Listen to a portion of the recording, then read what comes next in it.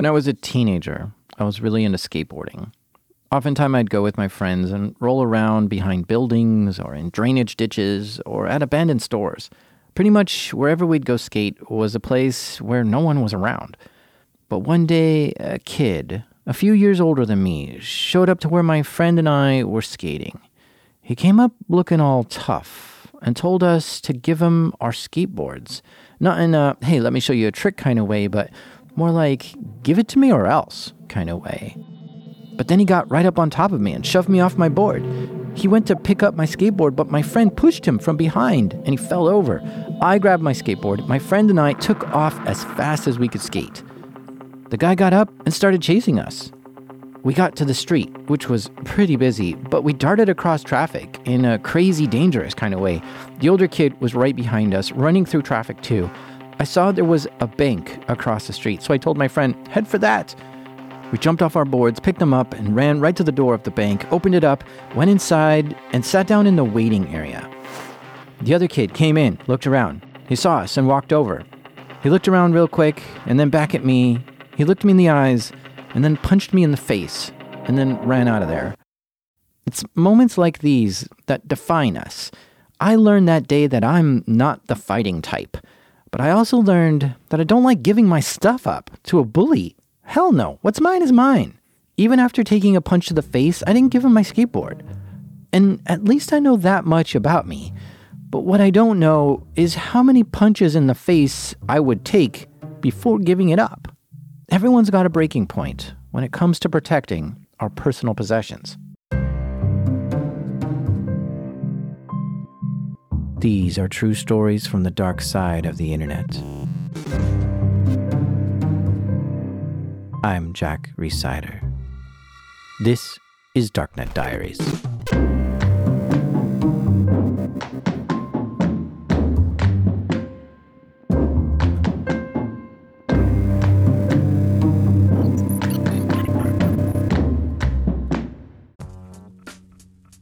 This episode is sponsored by Delete Me. How would you like to wake up and discover your bank account has been emptied? Or get overdue notices for credit cards you never applied for, or worse, how susceptible are we all to identity theft and fraud? I used to stress out about thinking about how much my information is available to scammers on the internet, but not anymore. And my solution is this service called Delete Me. Delete Me is a subscription service that removes your personal information from the largest people search database on the web, and in the process helps prevent potential ID theft, doxing, and phishing scams. I tried it, and they immediately got busy scouring the internet for my name and gave me reports on what they found on me, and then they got busy deleting those things for me. It was great to have someone on my team when it comes to being private online. Take control of your data and keep your private life private by signing up for Delete Me. Now, at a special discount, get 20% off your Delete Me plan when you go to joindeleteme.com/darknetdiaries and use promo code DD20 at checkout. The only way to get 20% off is to go to joindeleteme.com/darknetdiaries. That's joindeleteme.com/darknetdiaries and enter code DD20 at checkout. Happy Thursday. Happy Thursday, yes. So you started your Twitter account when? Oh, gosh. What year did Twitter launch? 06, 07? Like somewhere 6 months, 5 months after it launched originally. This is JW. At least that's what he goes by on Twitter. JW is just a 2-letter username, which is rare indeed. And he created it just months after Twitter launched, which is why he was able to grab it. Not many users were on the site back then. JW works as a software designer and has done a lot of work for different mobile applications. So he's a bit of an early adopter when it comes to things like Instagram, Facebook, and Twitter, which launched in 2006. The internet was a smaller place. It was just a small community. And I didn't know personally the team behind Twitter, but I knew people who knew them. And, so it was just, you tried out, everything that people put out on the web. Like, oh, that looks cool. Let's give it a shot. Twitter was really different back then too.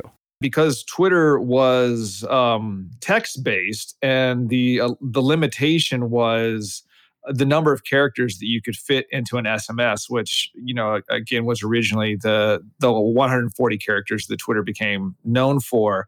Your username came out of that count.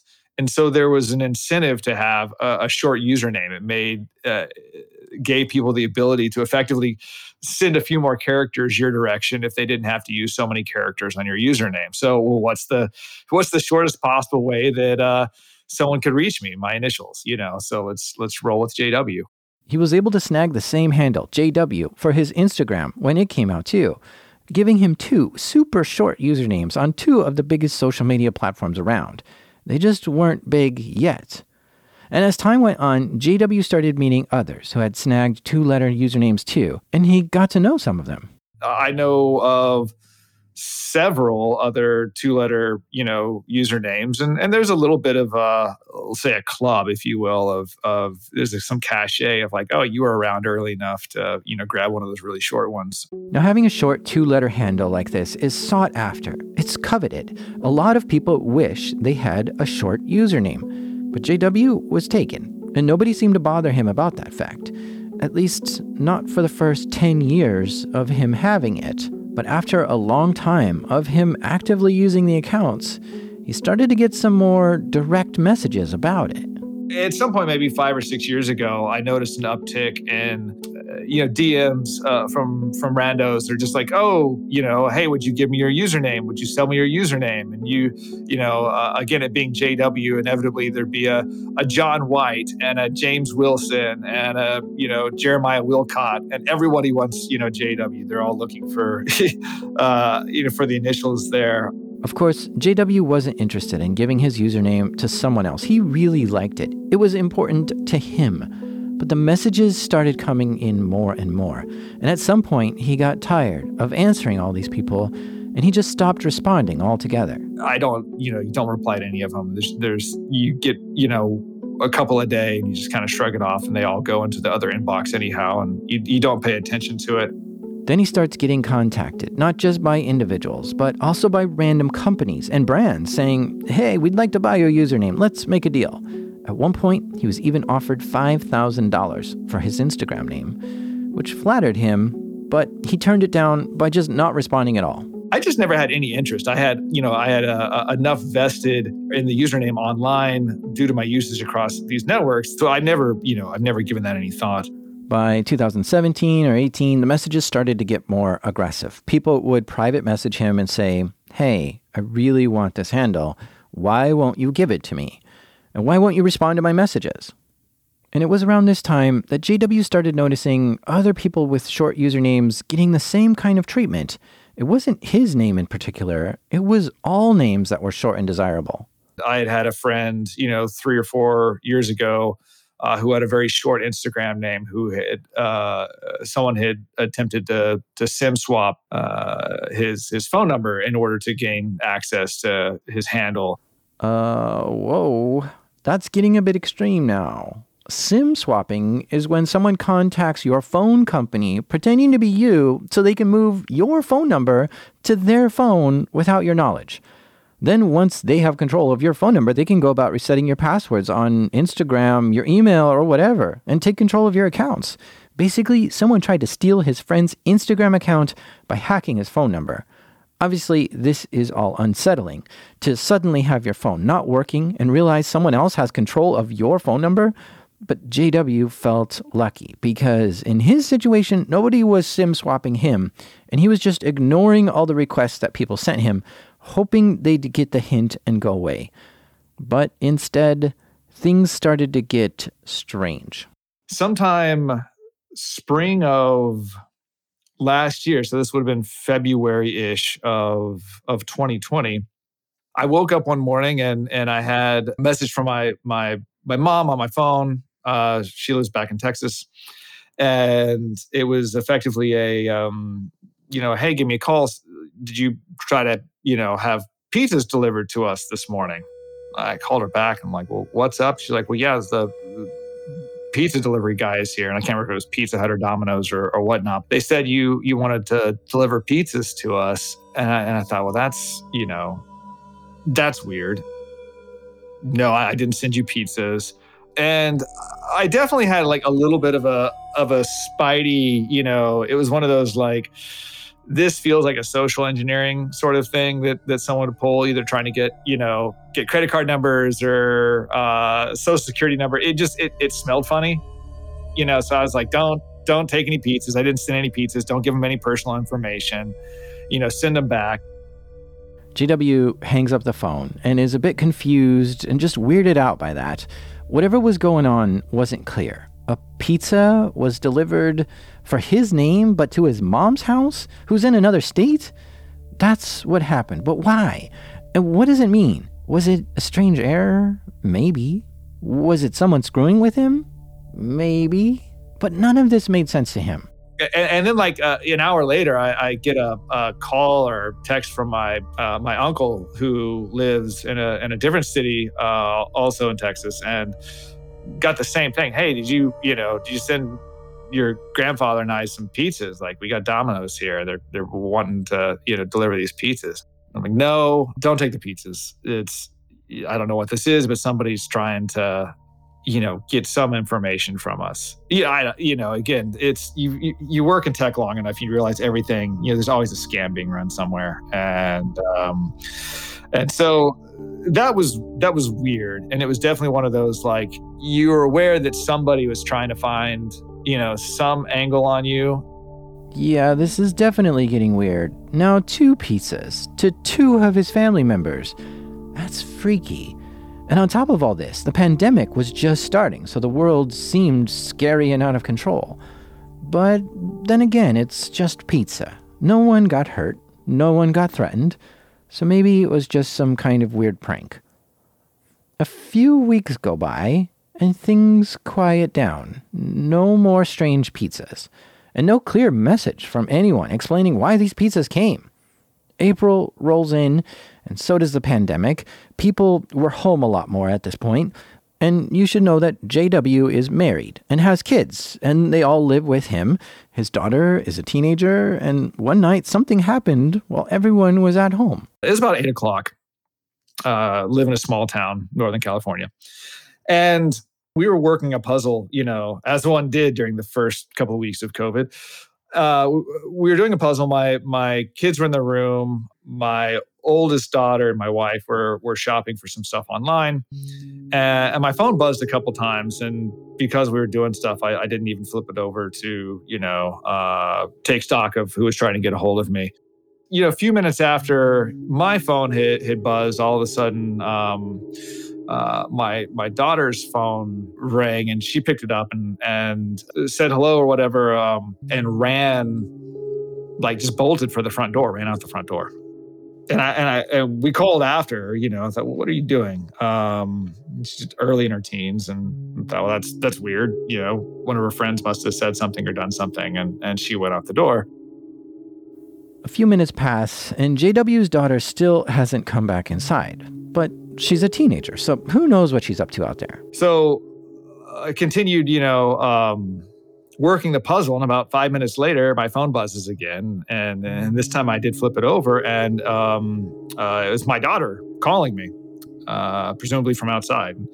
And I pick it up and say, what's up? And she says, like, her voice is all trembling. She said, Dad, you need to come outside right now. The police are here. I was like, well, what? What do they want? She's like, Dad, just come outside. The police are here. And so I go to the front door, which again is still kind of cracked open, and I walk out on the front porch, and I'm greeted with a floodlight shining in my eyes, and a bunch of officers with their rifles trained on me, and they, sir, put your hands in the air, and I was just flabbergasted. There were over 40 officers in JW's front yard and in the street right in front of his house, and they all had their weapons drawn and pointed right at him. This is such an intense and scary situation for anyone to be in. JW had no idea why any of these cops were here and why they were all so focused heavily on him. But on top of that, he lives in a small town, which didn't even have this many cops total. So it meant that county and state police were present, and highway patrol was there, and even a SWAT team. And they were all heavily armed and ready to shoot at JW for any reason. The first words out of my mouth were, "Have I been swatted?" And it was a little bit incredulous, because why on earth would there be a bunch of police in my yard, with guns pointed at me? And, I was familiar with the idea of swatting. I had heard about it happening in the gaming community, and I had no idea why it would be happening to me. But that was, those were the first words out of my mouth. And you could see kind of the collective shoulder sigh of all these, officers. This diffuses some of the tension, but the officers were still very fixed on JW, and they were clearly here for him. They tell him to put his hands on his head and walk backwards towards them. They frisk him and search him for weapons. Then they start asking him some questions. Where's your wife? Where are your kids? My wife's inside. My other two kids are inside doing whatever. And they said, we've received a call that you'd murdered your wife, and that the house is doused in gasoline. You're holding your kids hostage. We're gonna need to clear it. Even just playing this back now, it's just surreal. So they send officers and some sniffing dogs into the house to check out the situation. Of course, they find his wife and kids are all fine, and there's no gasoline in the house. And while that's all going on, an officer starts to explain more details of the call they received. They explained to me that they've received a phone call from my phone number claiming to be me, that has said, again, I've killed my wife. My kids are locked in the bathroom, and I've covered the house in gasoline. And if you try to come in, I'm going to kill cops. And that was the message that they told 911 when they called in, under my name. And so when you say, I'm going to kill cops, that puts everybody on edge. And they, obviously came prepared for the worst. Jeez. It's incredible that more didn't go wrong in this situation. Whether it was JW or his daughter who ran out the door. One bad read on this situation or incorrect move, and this could have ended in tragedy. Oh, and if you were wondering why the daughter went outside first, it turns out she got a text from a neighbor asking why police were pulling up to her house. She went out and almost surprised them before they were actually ready, and they got her away from the house. Credit to her for keeping a level head, because I think that helped, diffuse the situation my dad, in fact, has not killed my mom, and he is, in fact, inside the house, doing a puzzle and not, burying the place in gasoline. By this point, the police have realized JW wasn't a manic killer, and he indeed got swatted. That is, someone spoofed his phone number, impersonated him, and gave his name and address and reported a false emergency so the SWAT team would come scare him. But now that the police understood this, they put their weapons away and went inside the house to talk with the family. We all went back inside, and the local officer is like, well, this swatting stuff happens. Do you have any enemies? I'm asking my kids, do you have, are there people at school that that you might be upset with? Like, ask my kids, do you play any games? And of course, my son is like, well, yes, my dad and I play Mario. It's like, I don't think that's not what they're talking about, As far as I know, nobody's been swatted over Mario, but when online competitive games get serious, people do become so enraged that they swat another player in the game. But this was not what JW or his family was involved with. So he tried coming up with any other reason why he might have been swatted, which put his family in danger and all this. But nothing came to mind. He doesn't have enemies or rivals in the world that would be so mad at him that they would do this to him. It was at that moment, like somehow just like racking, your brain on like, why would somebody do this? Then my wife kind of point blank asks, could this have anything to do with the pizzas? Could this be something to do with your Instagram name? And it was one of those like, well, that sounds weird, but that's a reasonable thought. And so I popped open my phone And I opened Instagram, and at the top of my messages, there was a message from an individual with the username SimSwapper that said, if you don't give me your username, I know where you live, and I'm going to continue to harass you and your wife and your children. And they left my address. And at this point, I showed it to the police officer, and my wife opened up her Instagram, and she herself had a message from the same individual. And her message said, here's your address. And if you don't convince your husband to give me his username, JW, I'm going to continue to harass you and your kids. And there it is. The message was finally clear. The pizzas and the SWAT incident was all because someone else wanted his username. Unbelievable. This is a serious crime that they just committed so they could bully him out of his username. Like, really? Someone would swat you over your username? And of course, for me, I kind of feel the same way. Like, this is the dumbest thing. Also, just never mind the fact that, like, you could have had somebody killed. Like, my daughter could be dead. And, like, my kids are processing, like, you're a half step away from, like, something goes wrong and someone's dead. And that's, like, that's a very real thought that we were all processing in that moment.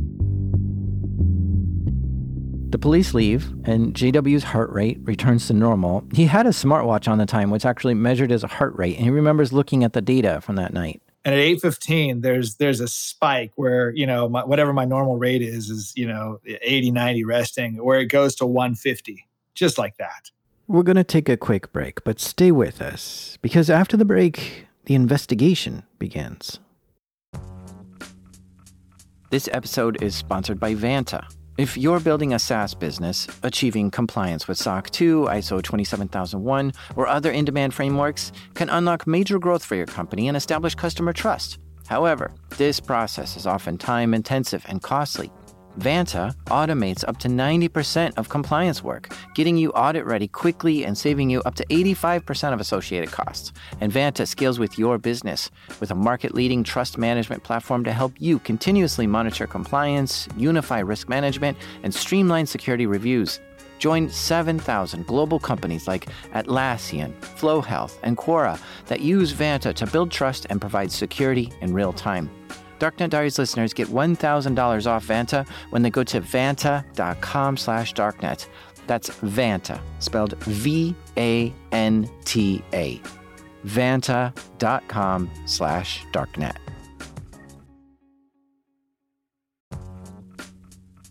This episode is sponsored by Rocket Money. Are you like me and pay monthly subscriptions to way too many things? By the end of the busy week, the last thing I want to do is spend time budgeting all my expenses or tracking down customer service teams to cancel subscriptions I no longer use. But this is where Rocket Money can help us both.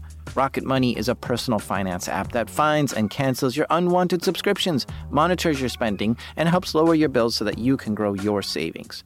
Rocket Money's dashboard shows off this month's spending compared to last month's, so you can clearly see your spending habits. Plus, they'll help create a custom budget and keep spending on track. Rocket Money has over 5 million users and has saved a total of $500 million in canceled subscriptions, saving members up to $740 a year when using all the app's features.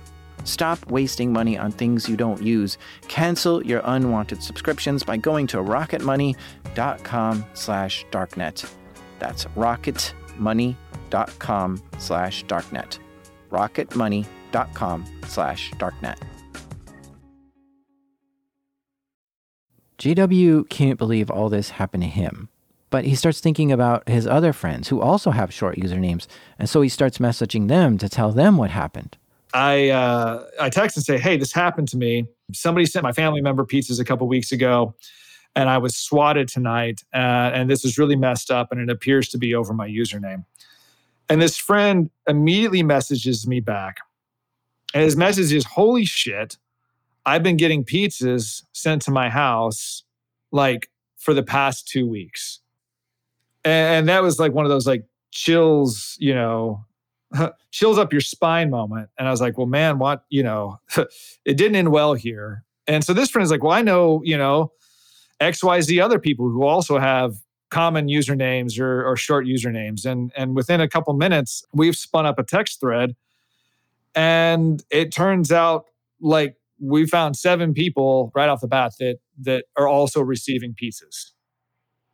And it's at this moment that it's one of those like, oh, this is a thing. Together, JW and this texting group start sharing as much information as they can with one another, trying to find patterns in these threats. At the same time, they also opened up a case with the FBI, and they're feeding the FBI information. People are sharing screenshots of messages and numbers that they've been receiving, and they start putting all these pieces together. JW's friends also contacted their local police saying, hey, look, I might get swatted, and you should know I'm not a dangerous person and would never do something like that. And sure enough, just after they told the police that, one of his friends got swatted. And because he tipped off the police early, this really made the case that this is a serious problem going around, that someone is willing to commit a string of crimes to get usernames for a particular group of people. So the FBI was more interested in the case after that incident. Now, when someone dials 911, the call is recorded, and the feds were reviewing these calls, looking for patterns. The feds noticed that it was the same voice on the 911 calls that JW and his friends were getting. And there was evidence suggesting that this was all orchestrated by a small group of people, like 2 or 3.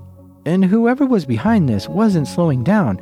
They continued to harass more people over their Twitter and Instagram names. And you might be wondering why these people would be so interested in getting these usernames.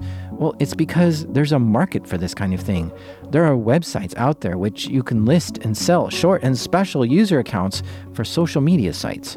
A short 2-letter username might go for $5,000, $10,000, maybe as high as $100,000. So people sometimes go to great lengths to get control of these usernames and then put them on the gray market and sell them to make thousands of dollars. And this has opened up a whole new world of criminal behavior. Hacking into accounts and changing passwords, SIM swapping people to try to gain access to an account, or straight up bullying and harassment. If you get enough creepy pizza deliveries or even swatting attempts, eventually you'll want it to stop and may just give in to the bullying. Everyone has a breaking point. And so that's the problem. These people were harassing these people to try to get their accounts to sell and make money from it. And I assume it was working because they kept going. They were sending more pizzas to more people, and they were doing it by just ordering online and telling the pizza shop that it'll be paid on delivery. And you might wonder how they knew these people's addresses. Well, it's no surprise that so much of our data is out there.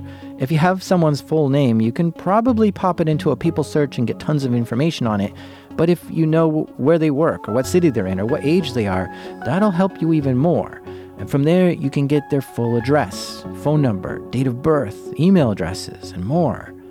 In my opinion, we're living in a time where our personal information is spilling all over the place, polluting the internet. And it's going to be incredibly hard to fix when the next generation wakes up and demands this stop. But the current reality is that it's extremely easy to get information on any person today, which, as you can see, can be horribly exploited. 1 week after JW's swatting incident, the same person that swatted him tried to swat another person. Here's the actual 911 call. This is Elena. How can I help you? Ma'am, I just shot someone. You just shot somebody? What's your address? Yes, ma'am. What's your I'm address? at 53 Okay. Road. Can you spell it for me? I'm gonna fucking kill myself, ma'am. Okay, hold on. I need to know, who is it that you shot? Some girl I met on an app. Okay, is she still breathing? No, ma'am, she's dead. Okay, are you sure I she's shot her dead? like 20 minutes ago. Do you Yes. shot her 20 minutes ago? Yes. What, do you know why you shot her? I don't know, ma'am. Okay, and what is your name? My name's Mark. I'm sorry, what? Mark And Mark, what's your last name? Herring. I just want to kill myself, Mark, man. I need you to stay on the phone with me, okay? What, I need you to stay on the I phone want to with me. go to jail. Mark, what's your phone number that you're calling from? I don't know at this moment, ma'am. I've not checked. What's the girl's name? I don't know. I met her off an app. You met her on an ad? We hooked up and then I killed her. Okay. Do you know where she came from? No, ma'am. Okay. I can't remember. It was a few kilometers away. Okay. How long ago? It's a few kilometers away? Yes, that's what it said on the app. Okay. Where are you calling from? I'm calling from the house, ma'am. You're calling from where? The house. Okay. And what's your house? What's your house address? I already said, ma'am, it's 53 Road. And you said that she came from a few kilometers away? That's what it said on the app. I don't know if it's right or not, but that's what it said. You asked where she came from, so I'm just telling you what it said, ma'am. I just want to kill myself. Okay. I can't. And where's the weapon right now? It's by my side, ma'am. Is there anybody else in the house with you? No, I'm gonna blow this pipe bomb up, ma'am. I can't do this anymore. Are there any other weapons with you? No, just a pipe bomb at the front door and this gun. Where's the pipe bomb? I put it at both doors, in the back and at the front. Listen, ma'am, I'm gonna go now. I'm gonna go kill myself. I can't do this anymore. I just don't want to go to jail. Okay. I want you to stay on the phone with me. Mark, what was your last name again? Herring. How are you spelling your last name? Herring. That's what a swatting call looks like. That was not Mark Herring who made this call. That was someone in the UK. This was a prank call. Mark is from Tennessee and was 60 years old in 2020 when this happened. Strangely enough, just before this, a few unwanted pizzas arrived at Mark's home. Well, despite the slip-up of the person saying kilometers instead of miles, this call was still convincing enough for the dispatcher to call in all available units to rush over to Mark Herring's house. But who is this Mark Herring guy? Well, here's an interview I found of him from 2002. You know, when would you say that you first find out that there are these things called BBSs out there? I remember it was January of 1979. I had just started becoming a consultant, computer consultant. I was 19 years old, and I ended up getting a project that was from the RKO radio network. And RKO had stations in New York, Memphis was one. That's where I was based, in Memphis at the time. Radio Shack had a 300 baud Cat2 modem that you could drop your phone into, and we started playing around with that. And it was about that time I discovered that there was such a thing as bulletin boards out there. But I didn't actually connect to my first bulletin board until March of 1979. And I will never forget that, when I actually connected to it. It was just so magical, I thought. But here it was, my computer in my bedroom was actually communicating with another computer located somewhere else. And I knew I had to learn all I could about it. Mark had a lifelong passion for computers and technology. He learned to program and eventually developed the QWK protocol. If you ever used BBSs to check your email back in the 90s, QWK was a way for you to read your emails offline, and it was Mark Herring who developed that. In 2007, just after Twitter came out, Mark registered for an account at the site, and he chose the username @Tennessee because he lived in and loved the state of Tennessee, and nobody had that name yet. And you guessed it. That's what this prank 911 call was for. They were trying to harass Mark into giving up his Tennessee Twitter handle. But the police did not know that this was a fake 911 emergency. And over a dozen police cruisers rushed over to Mark's house, expecting to see an armed person who may explode some pipe bombs. The police arrived in full force at Mark's house. He was inside, watching TV with his girlfriend. He heard something going on outside, but didn't know what. It sounded serious, though, and he was a little worried. His daughter explains what happened next. He went out the house with a gun because he heard someone was on his property, and he sees all these cops around him. And they ask if he is Mark Herring, put your hands up. So he tosses the gun away from him to show he's not a threat. Hands up. Mark was scared. He didn't know why all these police had guns drawn on him. He threw his gun away, but that could have easily went wrong, and he knew it. His pulse was racing. His adrenaline was spiked. The officers shouted at him to keep his hands up and to come towards them. He couldn't get the gate open on his back porch to come towards them. He shouted back, "It's stuck."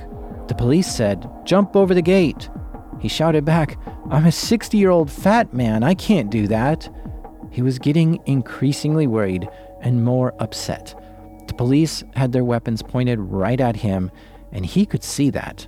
And he had absolutely no idea why the police were locked on him. The police told him to crawl under the fence towards them. He tried, but it was a small opening under the fence that he had to lay down on the ground and crawl on his belly to get through. It wasn't easy for him, but he eventually made it through. And as he stood up on the other side, he had a heart attack and collapsed. The police raced him to the hospital, but it was too late. Mark Herring died from the heart attack. He died because someone was trying to bully him to give up his Twitter account so they could make a few $1,000s on it. The police found no dead woman in the house or pipe bombs and figured out this was a fake emergency and notified the FBI. And this allowed the FBI to collect even more evidence on this criminal or group of criminals who did this. It turned out that Mark had received a bunch of text messages from someone demanding they give him his Twitter account, and he refused, of course, which led to this. But this was more evidence the FBI was able to collect. More phone numbers, more 911 audio, more usernames from chat logs. And this kind of stuff can be tracked by the FBI to figure out who all this belongs to. And it was with this extra evidence that the FBI was finally able to crack the case. I received a phone call from our local FBI, field agent, and she informed me that they had arrested individuals, one in Memphis, Tennessee, and another in Michigan, and that somebody had also, been involved in the UK as well. The FBI called JW because the person who swatted Mark Herring was the same person who swatted JW and his friend. So the FBI called JW to let him know they caught the guy. And the guy responsible was a 17-year-old from Memphis, Tennessee, named Shane Sonderman. It was a sense of relief just to know that, dots had been connected and they led somewhere. There are a couple of us who had been swatted, but not everyone. And to have this feeling of like, okay, you can kind of take that off the table for those who they hadn't gotten to yet, so to say. And of course, at the same time, again, you're watching news coverage of like Breonna Taylor, who was killed in a botched, messed up police raid. Her circumstances were different. She was Black. She did not live in a neighborhood where they thought to, call ahead, and that sort of stuff kind of sits with you of like, geez. That's probably the scariest part, is the possibility of these situations going all wrong. When everyone has their weapons drawn on you, it's easy to make a mistake, which can mean the end for everything. He and his daughter were very lucky to not have been harmed, let alone killed. Swatting is extremely dangerous, especially when the callers are telling the first responders that they're going to kill the cops. And sadly, this is not the first time someone has died from a swatting incident. Back in December 2017, a few people got into a fight over the Call of Duty video game, a first-person shooter game. Two teens, Shane and Tyler, were arguing about who's better in the game or something stupid. It got pretty heated. Tyler started threatening Shane, and Shane gave him his address and said, "Here, go ahead, try something." Another teenager, Casey, dared Tyler to call 911 on Shane and said he'd give him $1.50 if he'd do it. Tyler had sort of a history of doing this to people, so he took the $1.50 bet and called 911 and impersonated Shane. Here's that actual 911 call. Hello? This is 911. What's going on? Hello? Yeah. This is 911. What's going on? I recently got disconnected. I had told you guys everything that happened about the argument with my mom and dad. Okay. What's your address? Hello? Yeah, it's 10 Street.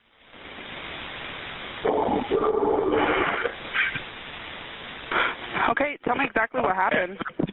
They were arguing and I shot him in the head and he's not breathing anymore.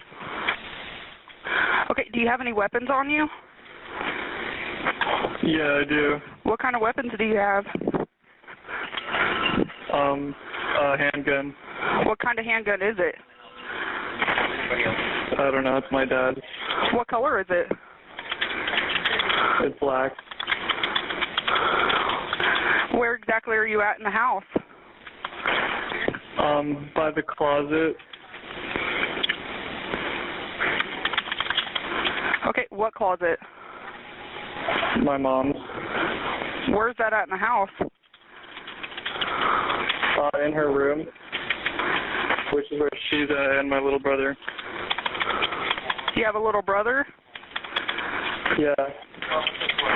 I was on the phone with you guys earlier, telling you guys about it. I got disconnected. Okay. Well, we're going to try to get you some help. The police rushed over to the address they heard on that phone call. They shouted at the house and told the people, "Come outside." Someone came on the front porch. The police said to come out of the house and put your hands up and walk towards us. Here's the audio from their body cam footage. Walk this way! Walk! A police officer misread the situation and shot the man who stepped onto the porch. And that one single bullet killed him. His name was Andrew Finch. And here's the worst part of it all. This was not even Shane's house. Shane had given Tyler the wrong address. So when Tyler called 911 and gave that address, the police went to this other guy's house who was totally unrelated to the whole argument. Tyler, Casey, and Shane were all arrested for this. Casey got 15 months in prison for daring Tyler to do it for $1.50. Shane has to go to court for this for giving the wrong address and inciting violence. And even though this happened in 2017, Shane's trial is still underway. And Tyler, well, he got 20 years in prison for making this prank 911 call. The family of Andrew Finch filed a civil lawsuit against the police, but so far there's been no legal punishment for either the officer who shot him or the police department. Okay, back to JW and Mark Herring's story. The guy the FBI arrested was 17-year-old Shane Sonderman, which is not the same Shane from the story I just talked about. They arrested Shane Sonderman in 2020, but they kept this quiet. It wasn't until 2021, when Shane went to trial, that this story broke to the world, even appearing on the nightly news. Here's a clip from Nashville's ABC News. New tonight, it's called swatting. It is a growing problem across the country. On News 2 at 4, we told you about a victim who found himself in the middle of a swatting call after he refused to give up his Twitter handle. JW remembers seeing the story. I was refreshing Twitter, and I think it was just, whatever local Memphis station or whatever, of like, oh, here's this trial or sentencing of the guy that killed this guy in a swatting incident. And I was like, well, that pertains to my interest. And so I clicked on it, and it was like, it was, my God, it's the same kid. And I had no idea that that he was also the perpetrator in the incident involving Tennessee, and that was heavy. I immediately sent it to my wife, and you take a deep breath, because that's, of course, in the moment when it happens, that's your first thought. It's like, somebody's going to get killed, and somebody did. The stuff that happened to JW happened to Mark Herring too. They both got unwanted pizzas. They both got swatted, and both by the same attackers. But the difference is, JW lived through it, which gives him the shivers thinking about this incident all over. And so, you think about that, and this poor guy, and that's, it's just shit's messed up. Shane Sonderman turned 20 years old in 2021 and took his case to trial. It turns out he wasn't working alone. There was another juvenile involved, a teenager from the UK, and they worked together to try to harass people and get their accounts. And the UK teen is who made all these phone calls. Together, they targeted 6 people with harassment campaigns to get people's accounts in order to sell them. And one was a woman they harassed who had a 2-letter Instagram name. And what they did to her was really spooky.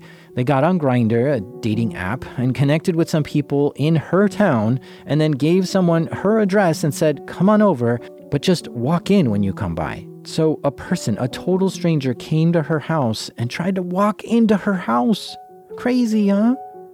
It also came out that when Shane was arrested, he was processed and then let out on bond. And when he got back home, victims started seeing more text messages, harassment messages, which led me to believe he just went right back to doing what he was doing before he was arrested. Well, this resulted in him being rearrested. In court, he apologized to his victims, saying he had an addiction and he just couldn't stop. And he blamed it on some psychiatric conditions like being bipolar. During his apology, he broke down crying, and his mom pleaded with the courts to be lenient on him. But the judge was not lenient on him at all. The jury decided Shane was guilty for calling in fake emergencies and harassing people, and the judge insisted he get the maximum penalty for his crimes. So Shane was sentenced to 5 years in prison for his action. The judge said he would have given him more if it was possible. And that other teen in the UK, well, the feds were unable to extradite him because of his age, and we have no idea what the UK courts did with him. I couldn't track it, and no journalist I know could track it because he was a minor at the time, and we don't know his name. And the UK courts aren't very forthcoming about what happens to people that get arrested there. So, what can be done about this? Well, it's a complicated scenario that has no simple solution, but I believe the bigger issue here is just online harassment in general. It's out of hand, not just towards people with good usernames, but for much smaller reasons too. There's so much online harassment towards women and minorities, and these can often lead to some horrific stuff happening to the victim. And even though in this case the harasser was arrested and put in prison, scores of cases go unsolved, and the harasser just walks away with no consequences. I think the first place to start with defending against this is just making sure your digital life is secure. I've got 5 suggestions for you, and I think they're pretty effective at helping you be more secure. First is use a password manager. This will allow you to make a unique, long, complex password that's different for every website you have a login for. Reusing passwords is a huge no-no. Oh, and change your passwords whenever you change relationships if that person may have your password somehow. All the people in this story see a constant attack on their accounts of other people trying to guess their passwords or reset it, so make it hard for anyone who's trying to do this. Second, keep your software and operating system up to date. And I mean on your computer, your tablet, your phone, all the apps, all the operating systems. You should just update them all whenever you have a chance to do it. Third, antivirus scans are generally a good idea to run regularly. Fourth is use two-factor authentication whenever you can. And fifth is to use encrypted messaging apps like Signal. Doing this will make it harder for people to infiltrate your digital life. I'm also a huge online privacy advocate, and if you see me online, you know I don't give out my location or show my face or any personal details. This is why. I don't want this kind of thing to happen to me ever.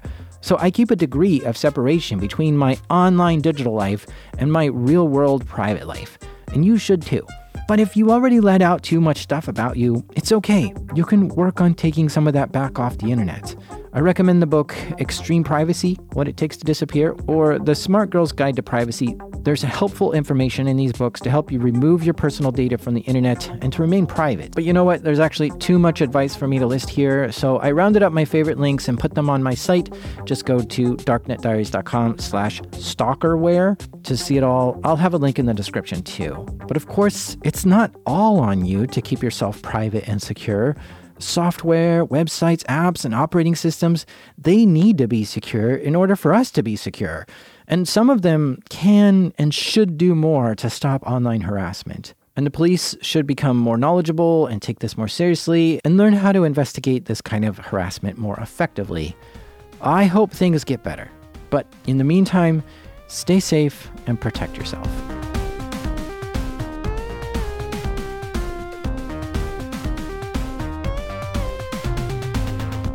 A big thank you to JW for sharing this horrific story with us. You can find him on Twitter. Just look for those 2 letters, JW, and that's him.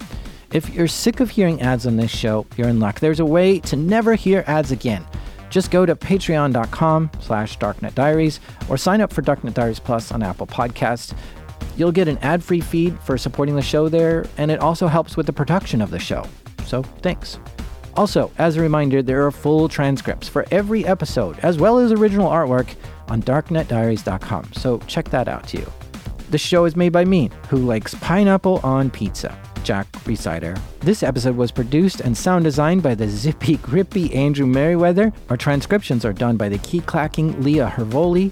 Our associate producer, just back from the Lo-Fi Luau, is Ray Redacted. And our theme music is by the Bumpin' Buddy Breakmaster Cylinder. I love pressing the F5 key. It's so refreshing. This is Darknet Diaries.